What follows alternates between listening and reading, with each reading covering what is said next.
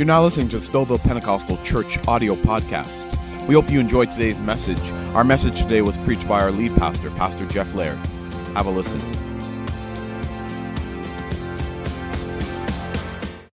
We finish today, subject to change, finishes today with the greatest person to have ever walked on planet Earth.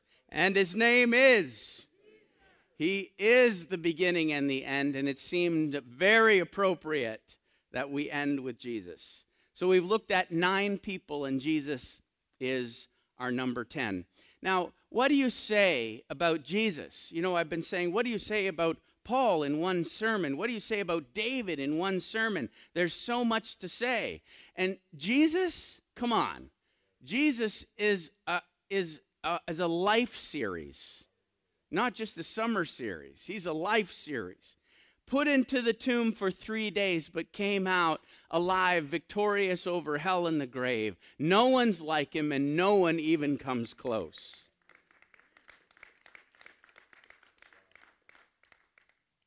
Because of Jesus,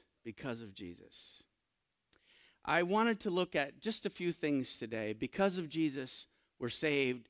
Because of Jesus, we have an inheritance. Because of Jesus, there is joy ahead. And because of Jesus, there is power, or there's unity and power. And so let me, if you think I'm limping, I might be slightly limping. I tweaked my knee, all right? So if I just, see, I'm okay, but I'm going to be okay. Been cutting too many trees down, and I banged my knee around, but it's going to be all right. Listen, first, let's read the scripture today. In 1 Peter chapter 1, verse 3, this is what Peter has to say. He says, "All praise to God, the Father of our Lord Jesus Christ. It's by his great mercy that we have been born again, because God raised Jesus from the dead. Now we live with great expectation. And we have a priceless inheritance, an inheritance that is kept in heaven for you, pure and undefiled, beyond the reach of change and decay. And through your faith, God is protecting you by his power until you receive this salvation, which is ready to be revealed on the last day for all to see. So be truly glad." Isn't that nice? So be truly glad. There is wonderful joy ahead, even though you must endure many trials for a little while. If you're watching online today and you don't know the Lord, this is the greatest character that's ever walked on this planet. If you want prayer, if you want to talk to somebody, click on that prayer request button, and there's somebody waiting there live, ready to engage with you if you're watching today. First, because of Jesus, we are saved. Verse 3 says that by his great mercy, we have been born again, that because God raised Jesus from the dead, all of this is possible. It wasn't possible before, but it is now possible because Christ rose from the dead. Ephesians chapter 2, put that up for me, verses 4 to 6. It says, "But God is so rich in mercy, and he loved us so much, that even though we were dead because of our sins, he gave us life when he raised Christ from the dead." It's only by God's grace that you have been saved. "For he raised us from the dead along with Christ, and seated us with him in the heavenly realms, because we are united with Christ Jesus." That's what he's done. We are saved. We are born again. We are forgiven. We are rescued. We are set free. We are delivered from the power of sin and Satan because of Jesus' victory on the cross. Verse 3 also goes on to say, right at the end, it says, "Now you can live with great expectation." Living with expectation is powerful. Did you know that? Living without expectation just stinks. But living with expectation does something to us. It makes life worth living. When you get your hopes up on anything and then it just doesn't turn out as good as you thought it was going to. You ever had one of those experiences? Like a couple of weeks ago, we bought corn, okay? You'd think corn, okay? during corn season. We're going to put some butter on that, and it is going to be awesome. Well, it was not awesome. In fact, there was an older fella there who won't go unmentioned or will go unmentioned, and he took one bite, put his cob down, and said, I'm not eating that. Wouldn't even eat it, Ray Laird. Wouldn't even eat it. Yeah. So we have to try again with another corn feed and get better corn this time. We were so excited and just expecting something great, and it just wasn't. You know, Helen and I, Helen loves to eat grapefruit.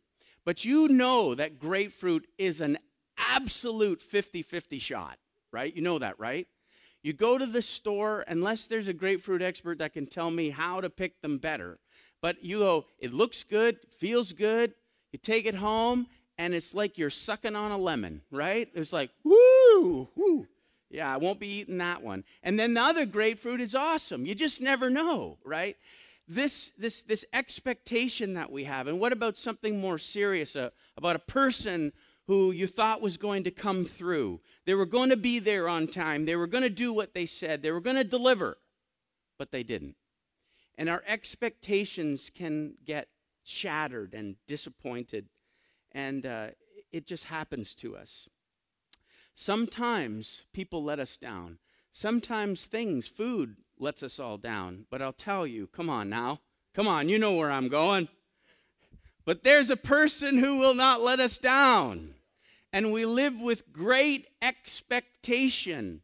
Great expectation. This salvation is real. The salvation is true. And it's better than you could ever hope or imagine, the Bible says. He is greater than we could possibly understand. So guess what? You can have your expectations great, set super high, and Jesus is still going to exceed everything you could possibly think of. This is how great he is. The NIV actually calls it a living hope. You can have a living hope or great expectation. And it's all the same. You can live with hope, or you can live with great expectation. Why? Because it's grounded in the truth of who Jesus is and what Jesus has accomplished. It's not, you know, I've said this before. Hope is not like, I hope it doesn't rain tomorrow. This is not that kind of hope. This is confident hope. Expectation is going to be delivered because Jesus never lets anybody down. You can live with that kind of hope. You can live with that kind of expectation. Because Jesus lives, we live also. Because Jesus has been raised from the dead, we also will be raised from the dead. We are saved. We have been changed for this life and the life that is to come. One quick verse just before we go on. 1 Peter 1:23, it says, "For you have been born again, but not to a life that will quickly end. Your new life will last forever because it comes from the eternal living Word of God." Isn't that awesome? You have been born again, but not to a life that's going to quickly end. You've been born again into a life that will never end because of Jesus. So because of Jesus, we're saved. Number 2, because of Jesus, we are given an inheritance. Verse 4 goes on to say that we have this priceless inheritance, that it's kept in heaven for us, pure and undefiled, untouched, it says. Because of Jesus, we have life in heaven waiting for us. There is something that we can look forward to, where we will enjoy the presence of the Lord with all sin, with all corruption, with all sickness and death gone forever. This is the inheritance that we've been given, the presence of the Lord. The inheritance, Peter says, he says, it's beyond the reach of change. Just think about that. He says it's beyond the reach of change, and it's beyond the reach of decay. There's not too many things in life that you can say are beyond the reach of change or decay. It's true. Like time does that to us. But he's trying to encourage his readers and saying, listen, the best is yet to come. We have an inheritance that is waiting for us that cannot perish. It cannot spoil. It cannot be stolen. It remains unaffected by time. It's not going to change. It won't grow old. It will never wear out, and it will never disappoint you. See, time can change so many things. It can spoil things. It can even ruin the hope that we once had for something. You know, as time goes on, your hope starts to peter out. But the passing of time, when it comes to a believer's inheritance, I actually think the passing of time makes our inheritance all the more richer. It makes it all the more glorious. Because time, I believe, only makes us long for it even more. You can't say that during this time of COVID, there hasn't been a time when you've looked up into the sky and said, even so, come, Lord Jesus. Like, I'm ready. I'm ready. There is something in us when we know the Lord and we have the hope and the inheritance that is waiting for us, that we are foreigners and aliens, the Bible says. We are strangers on this planet. This place is not our home. We are simply passing through until we get to the place where we really belong, and that is in his presence. To be absent from the body, right? What does it mean? Come on. It means to be present with the Lord. That he has prepared a place for us, John says. And that he is waiting for us. And when the time is right, he will come and take us home to be with him. That's what he says. So that we will be with him forevermore. He's waiting for us to arrive home. He's saying your inheritance is safe. Your inheritance is fresh. Your inheritance is growing. The enemy can't touch it. Nothing can wreck it. Nothing will spoil it. It is growing more beautiful and more powerful by the day. The best is yet to come. Why? Because of Jesus. Because of Jesus. We're given an inheritance. Point number 3. I'm clipping along here because we got communion, okay? Point number 3. There is joy ahead because of Jesus. There is joy ahead. 1 Peter 1, verse 6. Put that up for me. It says, so be truly glad. There is wonderful joy ahead, even though you must endure many trials for a little while. Peter is writing to people who are experiencing persecution and trouble. And he's saying, listen, folks, hang in there. You have great joy ahead. It's going to be all right. Hang in there. Endure. Yes, there are trials that we all have to face. Yes, there's troubles that we're going to have to go through. But it's going to be worth it all when we see Jesus. Is that a hymn? Yes. It will be worth it all, right? When we see Jesus, life's trials will feel so small, yeah. When we see Christ, right on. Yes, one glimpse of his dear face, that's it. All sorrow will erase, so bravely run the race, right? Till we see Christ. Right, yeah, there you go. Yeah, there you go. Ron, if you're watching, I know you could probably play that. George Davis, you probably know all the verses to that hymn if you're watching, all right? So be blessed.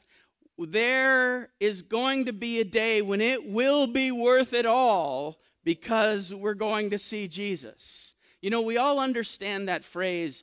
People say it all the time. Short-term pain for what? For long-term gain. We diet, we exercise, we put ourselves through pain for stuff. Why? Because we believe the result is going to be worth it. We believe the result is going to be worth the sacrifice, worth the pain, worth the hassle. We're working towards something that's worthwhile. Understand that he's worth it today. There is great joy ahead. There is perfect joy ahead. There is paradise ahead. There is the presence of the Lord ahead. There is absolute wonder ahead. There is miraculous things ahead because of Jesus. It is worth it to serve him. It is worth it to go through the hassle. It is worth it to face the sacrifice. It is worth it to give him some of our money and some of our time and some of our energy and our effort and our talents. He's worth it all. And on that day, we won't look back and say, oh, I shouldn't have given that money. Oh, I shouldn't have taken that extra time. We'll get there and we'll say, man, we should have given more. We should have spent more. We should have put in more effort and more time for the great joy that lays before us because of Jesus. I'm trying to be inspirational today. Are you feeling it? All right. We got to end off with a bang. It's Jesus. And I like talking about Jesus. There is joy ahead. Knowing what's coming can help us endure our current struggles because Jesus is worth it and our hope is assured. There is joy, great, great joy ahead. Put up for me 1 Corinthians chapter 15, verse 51. I have to say, of all the chapters in the Bible, this has got to be 51, 1 Corinthians 15, 51, yeah. This chapter has got to be one of the greatest chapters in all of Scripture. When you read this chapter from the beginning to end, just go home or for devotions tomorrow morning, just open up 1 Corinthians 15 and just read this chapter. It is phenomenally awesome. This is what the end of this chapter says. But let me reveal to you a wonderful secret. We will not all die, but we will all be transformed. It will happen in a moment, in the blink of an eye, when the last trumpet is blown. For when the trumpet sounds, those who have died will be raised to live forever, and we who are living will also be transformed. For our dying bodies must be transformed into bodies that will never die. Our mortal bodies must be transformed into immortal bodies. Then, when our dying bodies have been transformed into bodies that will never die, this scripture will be fulfilled. Death is swallowed up in victory. O death, where is your victory? O death, where is your sting? For sin is the sting that results in death, and the law gives sin its power. Check out this verse here. But thank God, he gives us victory. What? Over sin and death. How? Why? Through, because of the Lord Jesus Christ. Victory is ahead, child of God. Victory is ahead. Keep fighting the good fight. Keep serving him with passion. Keep doing what you got to do. Keep living holy and giving God glory. It's going to be worth it. I just did a drop, Gary, if you were watching right there. It's worth it. It will be worth it all when we see Jesus. It's going to be worth it all. There is joy, great, great, great, unfathomable joy that lies ahead for those who love the Lord. So because of Jesus, we're saved. Because of Jesus, we're given an inheritance. Because of Jesus, there's great joy ahead. Lastly, because of Jesus, there's unity. Let me just touch on this for a couple of minutes, and then we'll close with communion. See, there's something else. This is one other thing that the death and the resurrection of Jesus has done for all of us who believe in him and who follow him. It has made us one. Just say that, one. It has made us one family. We're the body of Christ. We are all sinners saved by grace, that we've been united in him. We've been called now to present that unity to the world. Jesus prayed to the Father that we would be one. He said these words in John chapter 17, verse 20. Go ahead and put it up for me. John 17:20. It says, I am praying not only for these disciples, but also for all who will ever believe in me through their message. That's us. I pray that they will all be one, just as you and I are one, as you are in me, Father, and I am in you. And may they be in us, so that the world may believe that you sent me. I have given them the glory you gave me, so they may be one as we are one. I am in them, and you are in me. May they experience such perfect unity that the world will know that you sent me and that you love them as much as you love me. Jesus prays for it. Jesus brings us together like nothing else can, like no one else can. And why does unity matter? Let me explain why. Here's a few reasons why unity matters. I could have stopped with this. Number one, Jesus prayed for it. So that alone makes it very important. We don't even need to go further than that. He just said it's important, prayed that all the believers throughout all the history of time would know the unity together of being one body in Christ, united together. So Jesus prayed for it. Two, the Bible commands it. Ephesians chapter 4, verse 3, it says, make every effort to keep yourself united in the Spirit, binding yourself together with peace. You see, any attitude that causes disunity, anything that brings disunity to the body of Christ is wrong. It's called sin. And we need to call it for what it is. We can justify disunity and spreading disunity a million different ways. But the bottom line is this: any attitude, any action that brings disunity to the body of Christ is sin. Look at what James says in James chapter 2, verse 1. He said, my dear brothers and sisters, how can you claim to have faith in our glorious Lord Jesus Christ if you favor some people over others? Meaning, this is wrong. This shouldn't be. And let me just mention this for a moment. You know all the recent shootings that have been going on in the U.S., and it's raised the topic of racism and how it seems to be it is an ongoing problem in our society. And I'm not here to discuss all the pros and cons of all those cases. I'm here to look at it from Scripture, from a believer perspective today. For believers, James says it pretty straight. We just read it. He says, how can you claim to have faith in Jesus if you favor some people over others? It just shouldn't be, my brothers and sisters. So can we just clearly say it's wrong? Can we clearly say it shouldn't be tolerated in our lives, in our church, and in our world? And we need to make sure that we're not a part of it, and we can fix it every opportunity that we can? Can someone say amen? This is not who we are in Christ. It's not who we are. So, I am so sorry for anybody who's had to face unfair treatment at the hands of another. And it's bad enough that it's out there in the world, but it should never exist in the church. Absolutely never exist in the church. So we've got to rid ourselves of racism, of prejudice, of favoritism, anything like that would bring disunity to the body of Christ. Any of it that's in us, it must be dealt with. It must be crushed and destroyed. It must be done away with. It can't stay in us. You know why? Because it destroys unity. Do you understand?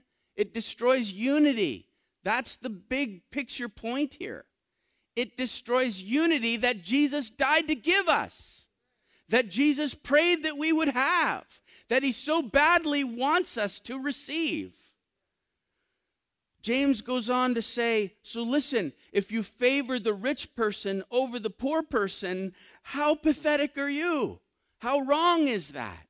So it doesn't matter if somebody's rich or poor, black or white, any skin color, any culture, believers are one in Christ. One in Christ. The Bible commands it because it's important. And so we need to recognize that as such. Third, unity is a witness to the world. Why is unity important? Jesus prayed for it. The Bible commands it. And third, it's a witness to the world. John said this in John chapter 13, verse 34. So now I'm giving you a new commandment, love each other. Just as I have loved you, you should love each other. Your love for one another will prove to the world that you are my disciples. Unity and love are a witness to the world that we love each other. We recognize that none of us are better than each other. We are all sinners saved by grace, standing on level ground before the cross. That we protect, we serve, we love, we care for, etc., one another, to the point that people who don't know the Lord should see the love and the unity and the commitment that flows from God's people. That's what he's saying. It's a powerful witness. It's a very, very powerful witness because people don't live that way. People want to live that way, kind of live that way, but the church should be leading the way in this kind of behavior. So it's a witness to the world. And last, there's blessing that is poured out on a church that's unified. God blesses unity. I won't take the time, but Psalm 133 talks about it. Says unity is a place where God commands his blessing to be. But also, a lot of people just run there for unity all the time, and it's a great scripture. But when you look at the early church in Acts, after Acts 2 and moving forward, you know what you see constantly? Unity. It's woven throughout the early church. And you'll see it, you might not have picked it up, but when you read things like one heart, one accord, one purpose, one mind, one spirit, sharing meals together, looking after those who are needy, and on and on and on it goes. There was unity in the early church in such a deep way that it was a powerful witness to Jerusalem and to all the world. People were saying, those people, the people of the way, they care for each other. They'll give money to make sure people have food. They'll look after people. They pray for people, care for people, invite people into their homes. They're unique and weird.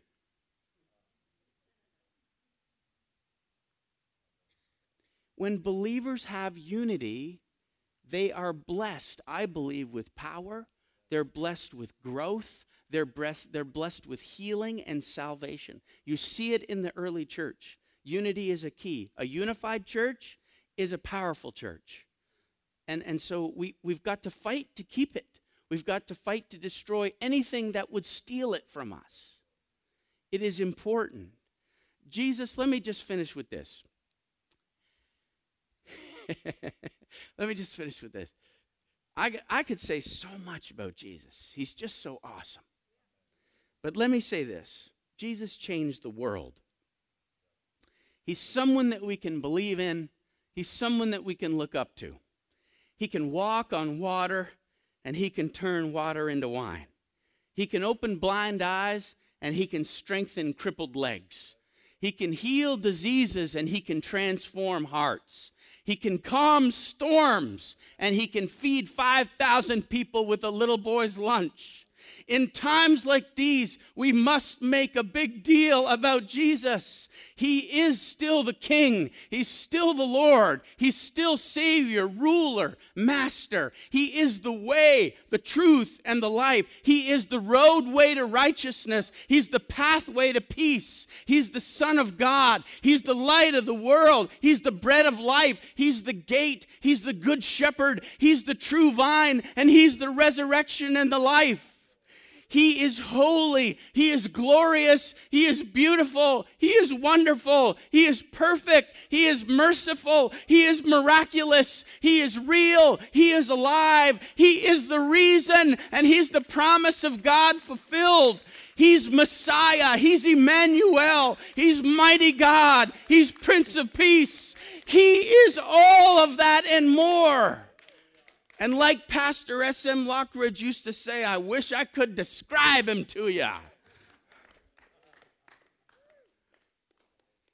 He's more than we can imagine. He's unstoppable and he's indescribable. He's more than we could ever need and more than we could ever think. When Jesus hit the scene, he changed the scenery. The Pharisees couldn't stop him and the Romans couldn't contain the spread of his message. He's the greatest person to have ever walked on this earth. Death couldn't handle him and the grave couldn't hold him. His name is...